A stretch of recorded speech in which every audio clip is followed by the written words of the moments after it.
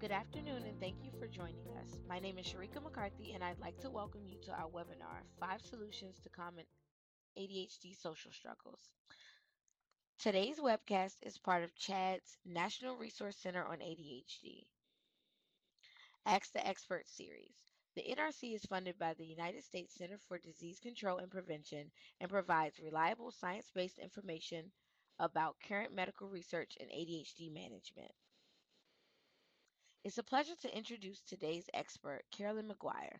Carolyn McGuire is a personal coach who works with children with ADHD and families who support them. McGuire earned her PCC from the International Coach Federation. As a founder of a new training curriculum designed for the ADD Coaching Academy, she teaches other coaches how to coach children with ADHD. She also completed the clinical training program at Social Thinking. She received a Master's of Education from Lesley University. Her revolutionary coaching program and methodology helps teach executive function skills to children, teenagers, and young adults. Again, we are pleased to welcome Carolyn McGuire. Hello, everyone. Well, I'm so happy to be here, and I'll just give you a little information about myself so that you can just understand more than just the bio. I would say this: I am a mother with ADHD. I have a daughter who's just turned 9 who has ADHD. So I'm both an expert and a parent, and I understand.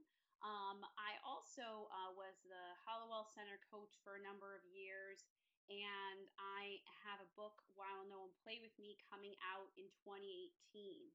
Um, I work with kids on all kinds of executive function challenges, but one of the biggest is around social. So, just to sort of give you a quick overview of executive functions are the hub of the brain, and they are our management systems, and it's a processing way of organizing, prioritizing, and managing your information and emotions. So here's just a little, example of executive function that might help you that Michelle Garcia Winner, a social thinking expert, uses. And I like it because it's very practical. The idea is that executive function in action is this: you have to have a goal, know what the goal is, think about the goal, set steps moving toward the goal, and then actually self regulate your behavior to achieve that goal. And so that's sort of the mindset that I love us to have as we enter this presentation, which is that kids would if they could. And so when you're talking about an ADHD child or any child with trouble making and keeping friends, executive functions underlie all our social behaviors. They're extremely important. They can be, in some cases, something that needs to be developed more. And the child always, I think of them as having the best intention, but they just might not be able to manage that whole process.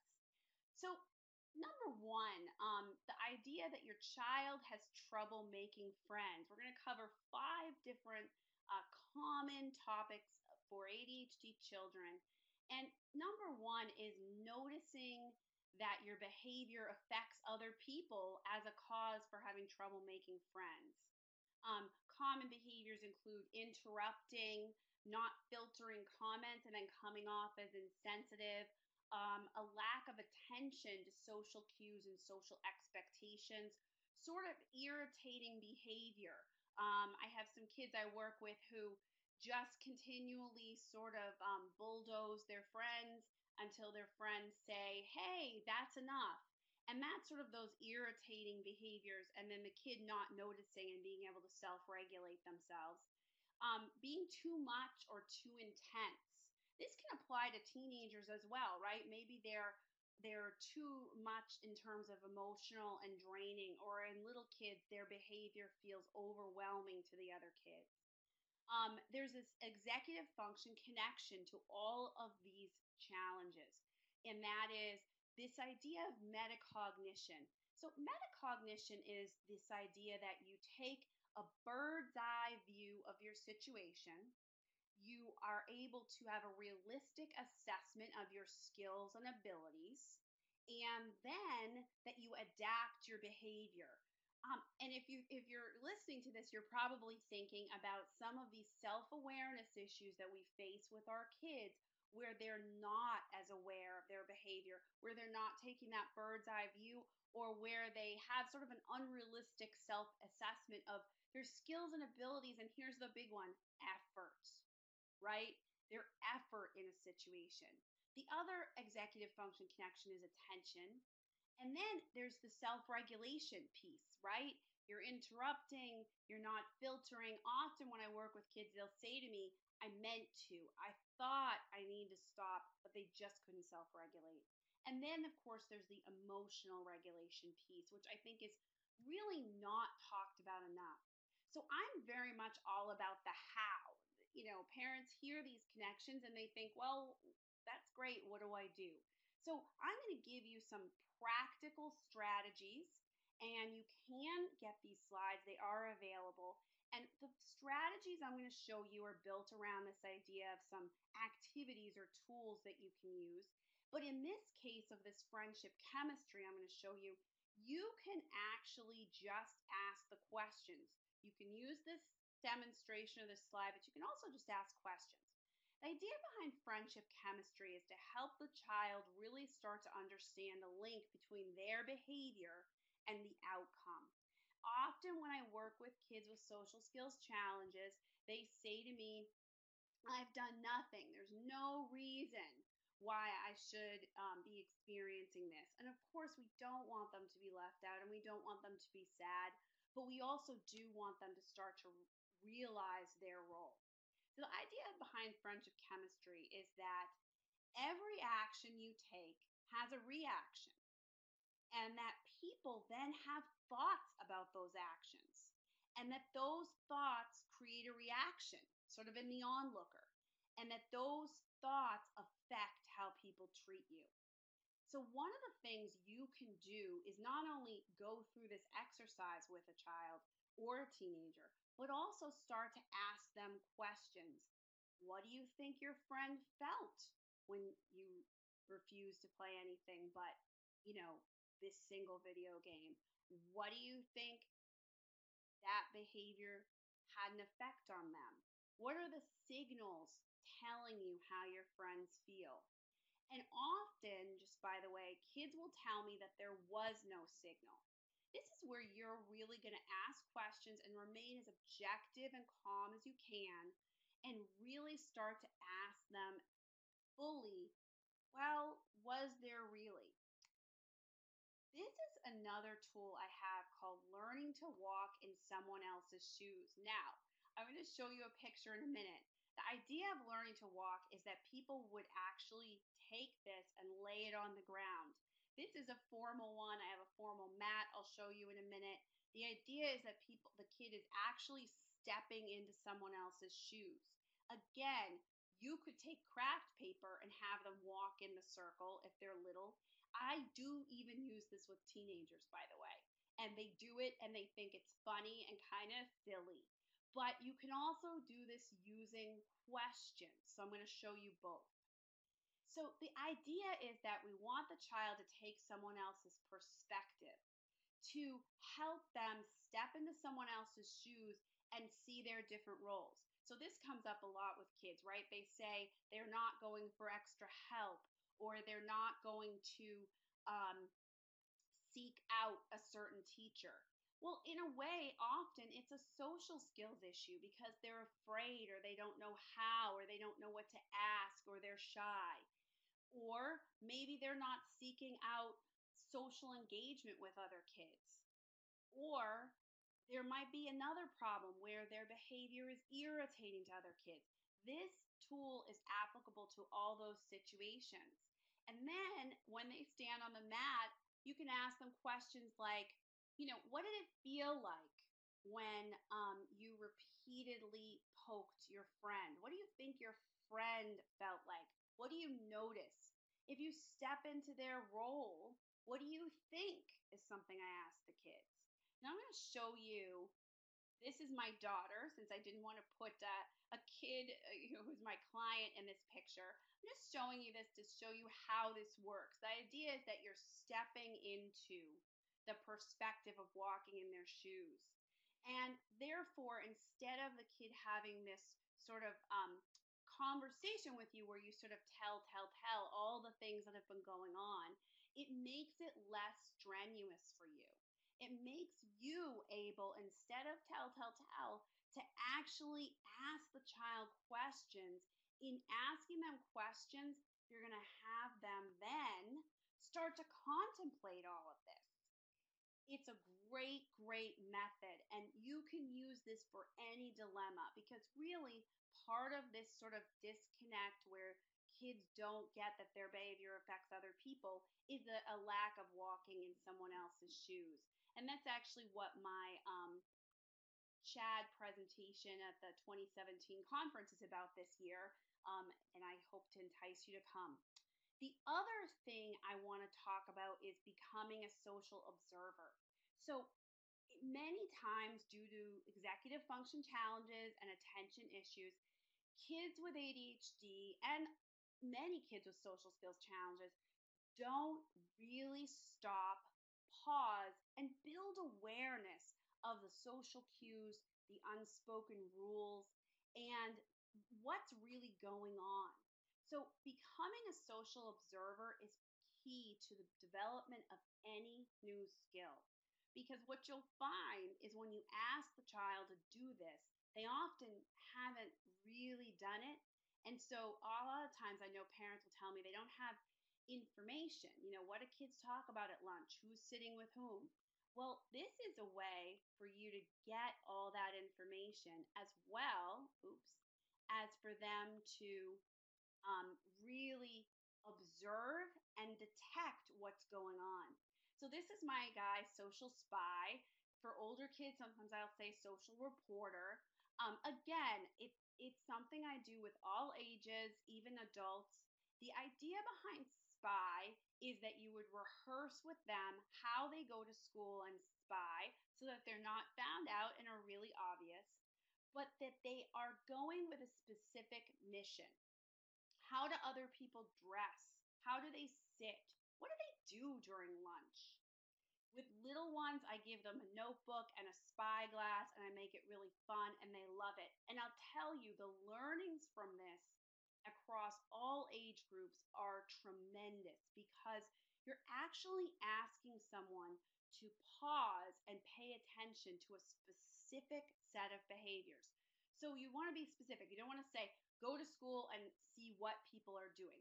You want to be specific to go to school and let's have a good spy on what do people do in the hallway before class. So here's a common challenge in terms of kids making and keeping friends. We have to approach other people. They may not approach us. So the idea behind Spy in that case is, let's go, let's look in the hallway. Do people approach a group, or does the group approach them? I think we already know the answer. But instead of you telling the kid in this instance, now you're going to have the benefit of them gaining that awareness for themselves. And it's very powerful. The next one is your child quickly loses friends. Sometimes with the executive function challenges, kids' behavior is too much. It's aggravating to peers. Things like they won't take turns, they invade people's personal space, they don't notice the signals. Even when a kid says, "Okay, that's enough," the signals are not even auditory notice. They don't read the room. In other words, they don't take an assessment of what's going on in the situation. And then the other one is limited problem solving. So something that happens for these kids, our kids that are struggling to losing friends, is that they may not have great social problem solving. So that's something we want to develop, because the more that's developed, if you think about it, any social situation is just a problem to be solved, right? And if you build those skills, you're going to have a wonderful opportunity for any social situation. The connections executive function wise are again metacognition, self regulation, attention, and emotional regulation.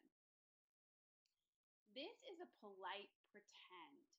So, one thing that comes up with children who quickly and easily lose friends, right, is that sometimes we have to be polite about things. We have to talk about things that don't interest us. We have to sustain ourselves when we are tired and we don't feel like talking. And so this is again where you can use this image of the polite pretend, or you can begin to have the discussion. And my encouragement is rather than just telling the child, you have to do this, let's use questions, these coaching questions, to help them reflect on what it is that is going on for them. So, what could you do when you're bored? Some of that problem solving. Also, um, you know, I often say to kids, why do you think I care about a polite pretend? And they have all manner of funny answers. But the idea really is I want them to, again, step into someone else's shoes, right? What happens when your tone is dismissive? What social behaviors are expected? What are the social norms in this situation? What do you think your peers say? I had a boy I worked with who would just say to people, I'm bored now, I'm done. And, I've had that happen where kids are bored and they don't engage with their peers, or they don't engage in a polite pretend at, public events with their parents. This alienates other people, but going back to our friendship chemistry, sometimes they don't realize it does. So the whole idea about a polite pretend is that we start having that discussion and asking again. We can use spy. What are other people doing? At the soccer field when they feel done and their mom is still talking, to sort of ask them to step into someone else's shoes. The other big skill that I think will help with kids who quickly lose friends is reading the room. So I've mentioned this concept of reading the room. The idea is that you interpret the expectations and unspoken rules and decipher the cues and expectations in any environment, right? You enter a space or a conversation and you think about who is your audience, what's going on, who is it that is in this space, what is it that they're doing. And I have some questions to decode the situation. I would suggest that you ask them to think about the people, the situation, the expectations, the unspoken rules. And, the other thing is to ask them, what are people's tone of voice? What are their body signals telling me? What are the emotions? The big thing about this is it's a skill that builds over time. But what I find that's really wonderful is as kids begin to become aware that this is even a thing, right? Then they might be more open to hearing from you how this plays into the larger social picture. I could speak for an entire day about reading the room, but I would just say this is a key skill, and a lot of kids don't pause to pay attention. Number 3, your child struggles with conversations. Struggling with reciprocal conversations can be cause for sort of friendships to fall flat.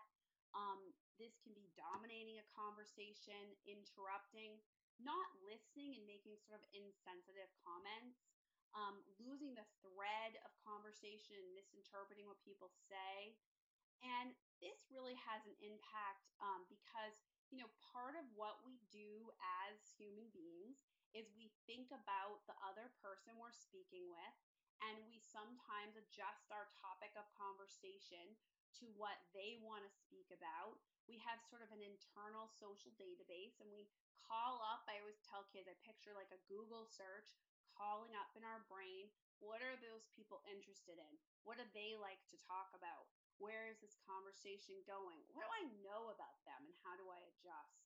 But all this requires some executive function skills: attention, self regulation, Cognitive flexibility, we haven't really talked about, meaning you're able to shift. You're not stuck on something. This I find in a lot of people with executive function challenges where they just are stuck sort of on a topic or on a particular way of being in a conversation, and then they don't shift out of it and it makes a bad impression. Emotional regulation, and again, that metacognition, that bird's eye view.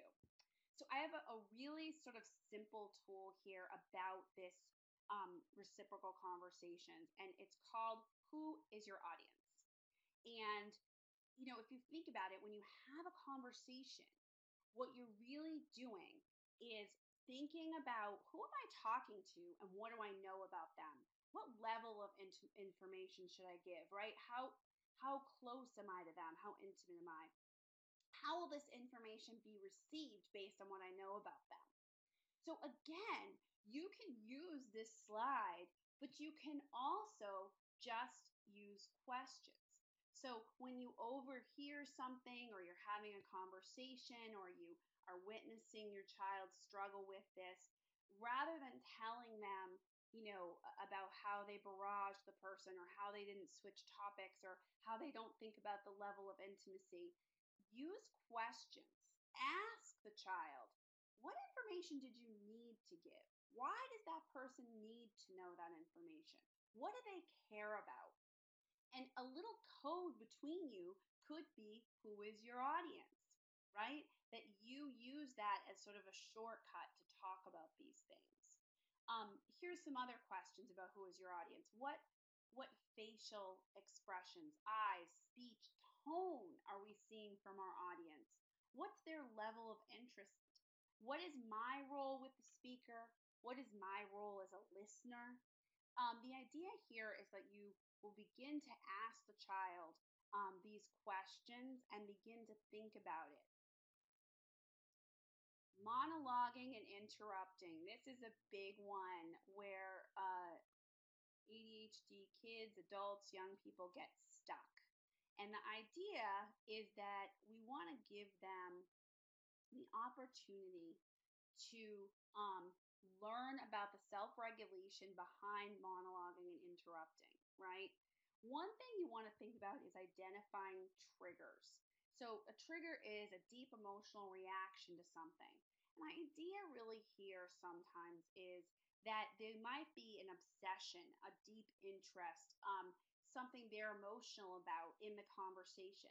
The more we can help the child be aware of what went on before, what were you feeling before you interrupted so much, that will help them really become better self regulators. The other thing is helping them to look at why are you sharing certain stories? And I call it the 10-second story. And the idea is to engage in conversations with them where you practice telling a story that covers who, what, when, where, why, right? Because sometimes the stories drone on. It's sort of called this empty chair syndrome, where the idea is that when someone monologues, they could be talking to an empty chair. You could literally role play with the child where you put an empty chair and say to them, when you monologue, who's there? And sort of role play that out with them. The other thing is, a lot of times, if you are helping the child work on these behaviors rather than everything under the sun, they're going to get better at it. So that's where I use, again, this concept of missions, that this is their mission. They're working on this behavior as they enter a social situation, not every behavior. Have them practice having conversations and giving some space. Let them feel that it's okay to give this pause. It's 2 beats. Role play that with them, because often kids tell me that they can't pause because it's just too awkward. So we demonstrate and we go through that, and then they learn that no, it's okay. This is a great fun thing. It's called building on that. And the idea behind this particular exercise is that you would take marbles, Jenga, ping pong, and you'll talk about a topic. And every time you go back and forth in the building on it mode of adding a thought to reciprocal conversation, you'll put a new Jenga piece on or a block or add a marble to the jar. If they get off topic, then one of your signals to them is you're not adding any Jenga pieces.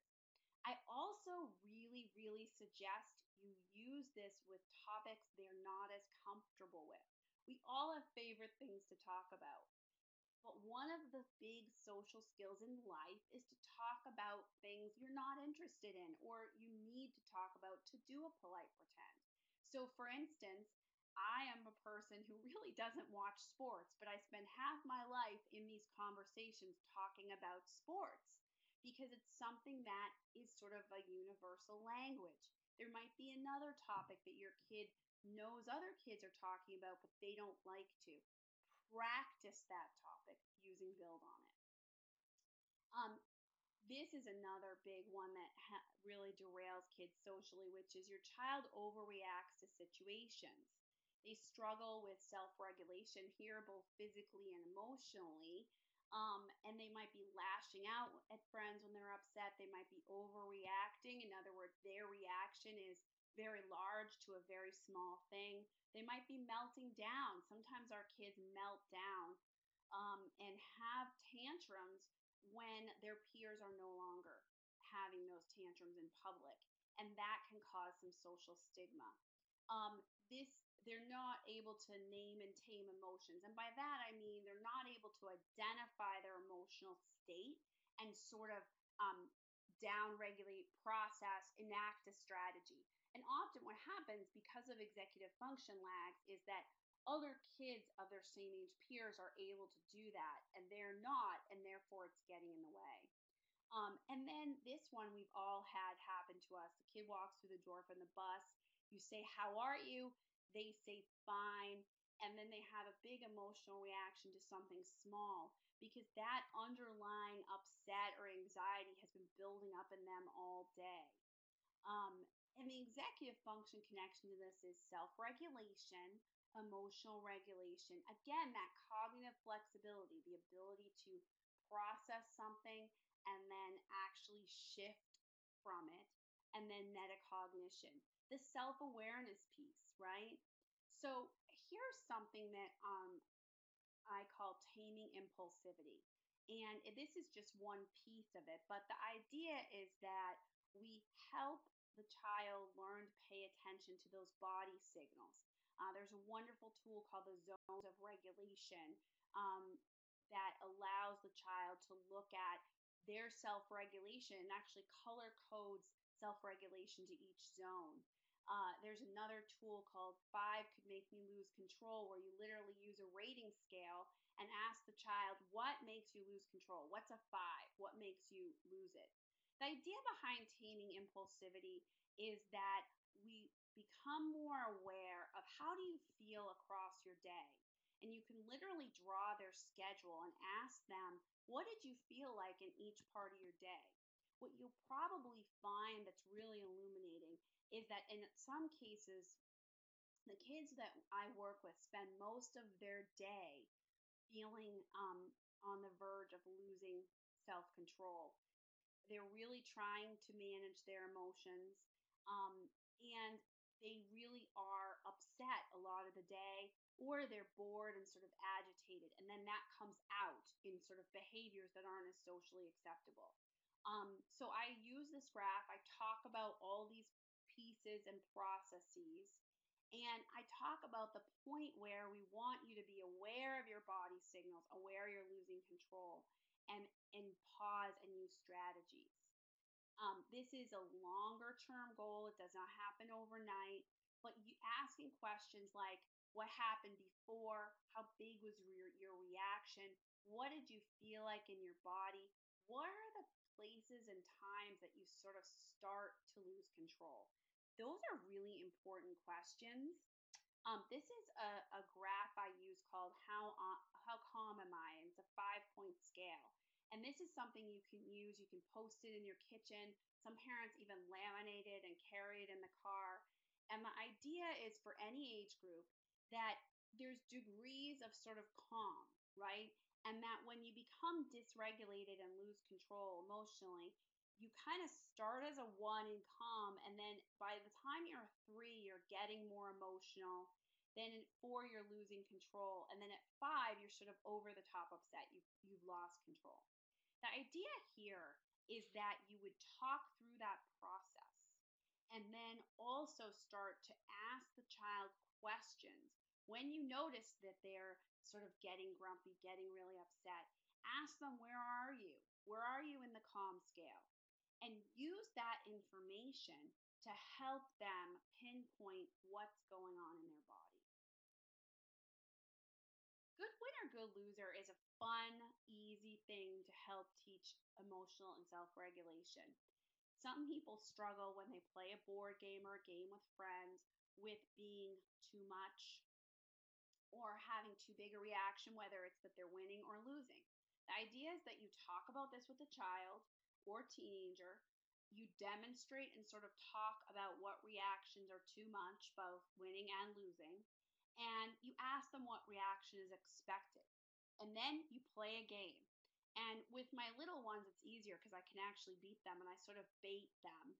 And I actually try to win and see if if they're reacting. And then we try to learn how to manage that reaction. It's tougher for me to beat some of the teenagers I work with in the games. But the idea really is that I am trying to help them witness and see their overreaction. And the more games you play, the more they're going to learn how they feel and what they can do before that overreaction, and you're going to be able to build strategies. Um, your child isn't always reliable, is the fifth one. And the idea here is that, sometimes kids get a bad reputation because of their academic struggles. Sometimes they don't follow through. They don't text friends. They don't initiate play dates. They don't initiate hanging out with friends. Um, the other thing is that social avoidance is a sign. It's often a sign that the child doesn't know how to create positive social behaviors. The other thing is that sometimes kids have unique interests and they'll say to me, well, I really prefer to just be doing X. But the problem with that is maybe you prefer to only be playing video games or one specific video game. But to have friends, we have to adjust and adapt. That's something that is easier said than done, right? So one of the things we want to do is, again, ask them to step into someone else's shoes. You say so and so doesn't invite you or you feel left out. What are you doing to adapt? The executive function connection is organization, looking forward, future thinking, being able to organize yourself, cognitive flexibility, and working memory, meaning your ability to call up information and manipulate it and remember it. I think the sense of time is also really important here because sometimes our kids' lack of future thinking means that they don't always think ahead. So, my big solution for this one is this social problem solving. The idea is that we're trying to build into someone else's perspective and we're trying to problem solve together.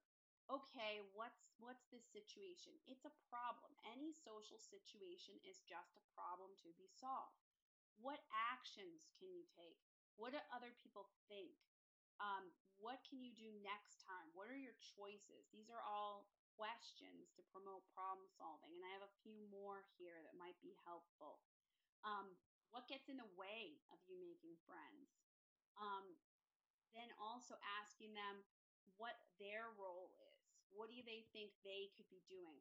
This is where spy can also come back in. What are other people doing? Nothing different than me is often the reply I get. But that's actually not usually the case and not usually true. So I might send one of the teenagers even to spy and come back with information. Because sometimes part of this child not being reliable, child not reaching out piece is a lack of understanding on their part, that metacognition. What are your skills and abilities? And a lack of understanding about the effort other people are actually putting forward to make friends and keep friends. And sort of also, I find, around sixth, seventh, eighth grade, things shift. The parent is no longer as involved, and the child is actually taking over the social arranging. And in our case, that executive function piece really is important because sometimes they're not taking over. And sometimes they don't even realize that this shift has occurred. So, again, bring SPY back in and let's ask them to think about what their role is and what other kids are doing. This slide is really just about some different places to find tools. I listed my Pinterest page. Also, if you go to my website, I have some things there. And then I mentioned The Zones of Regulation by Leah Kuypers. Five Can Make Me Lose Control by Carrie Dunn Buron is wonderful. The Creative Therapy Store has a slide rule: too much, too little, just right, and it's also a game. Um, Social Thinking books by Michelle Garcia Winner, as well as Social Skills Training by Jed Baker. Very straightforward exercises you can do to build social skills. And then this is my information. Feel free to reach out to me, and I'm happy to help connect you with social skills coaches. I know sometimes that that is a struggle, and that's actually why I've written the book to help parents learn to be social skills coaches, because I know you're on the front lines and you are managing things. Um, I am happy to take any questions now. Thank you so much. So, our first question is, what can you do to encourage social risk taking? That's a good one. I think one of the things that comes up is that when kids don't take social risks, it's often because they are worried about the consequence, but also that they don't know how. So I'll go back to questions. Ask them what feels hard about that. That's a great question for academics and social. What's hard about that? What does it feel like to you when I say that?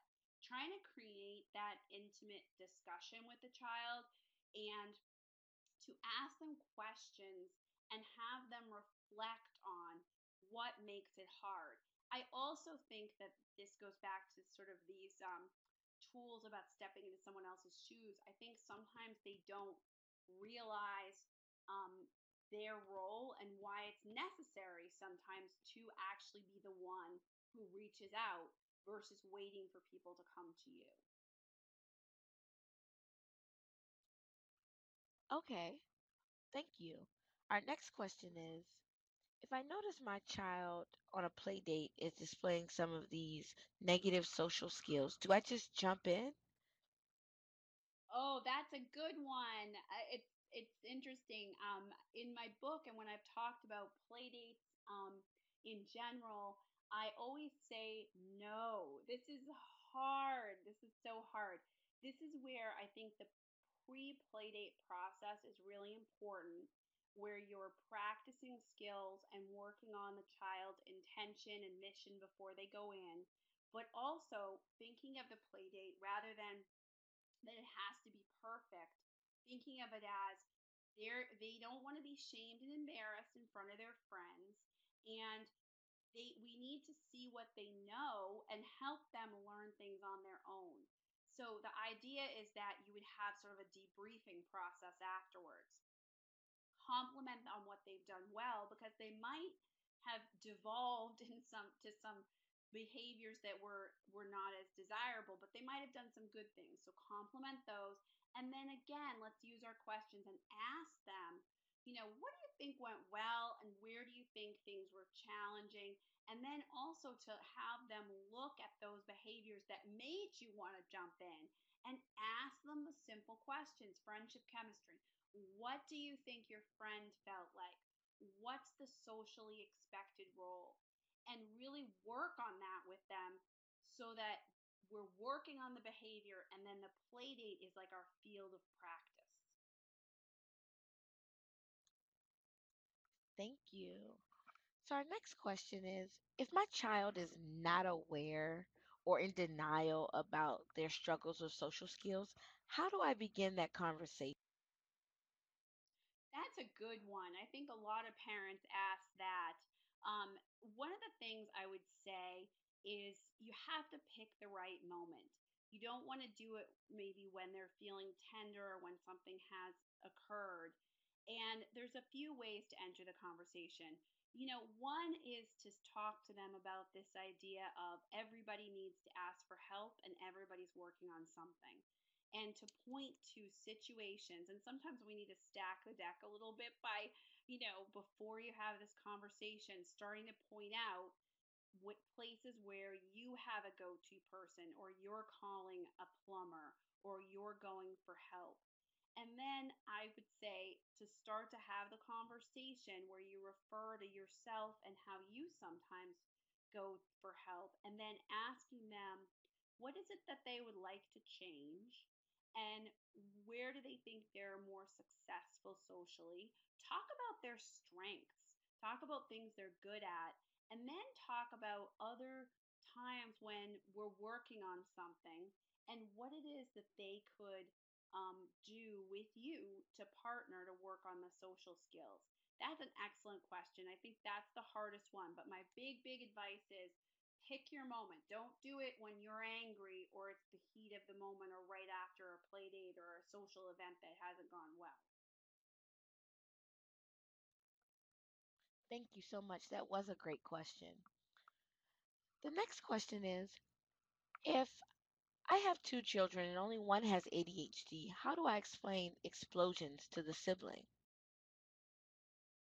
That's a good one too, because often in a family system, there's a misunderstanding. I think this is where we do again want to go back to everyone is working on something, and I would actually explain the unique brain wiring and what goes on, and I would make sure that the child without ADHD understands that the child with ADHD doesn't intend to do this.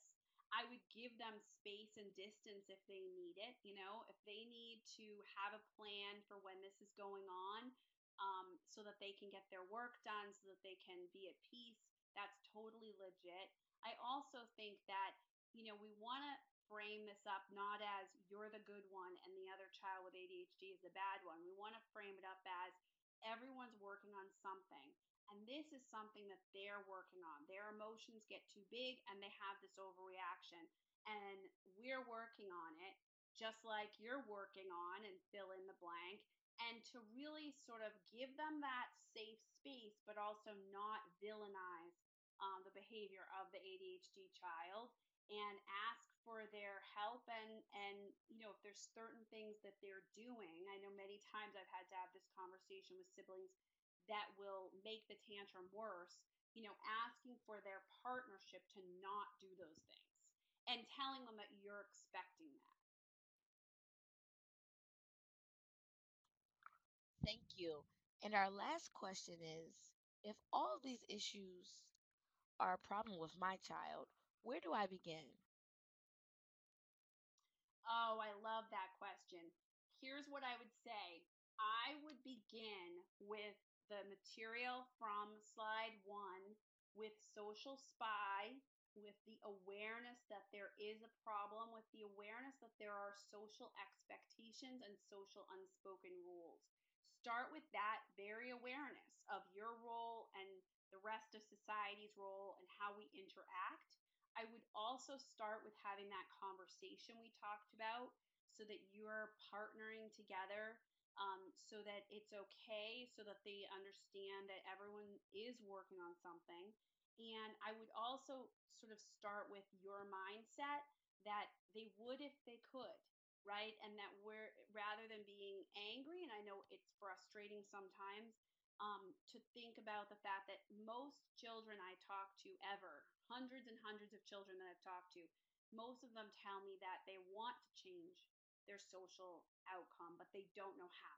So I would start by asking them those questions we've talked about, and really with that social spy, so that they can witness and detect their role versus other kids' roles, and become more aware of these unspoken rules and sort of social norms that they may have trouble paying attention to, and that's okay. It's okay to say you have trouble as long as we're working on it.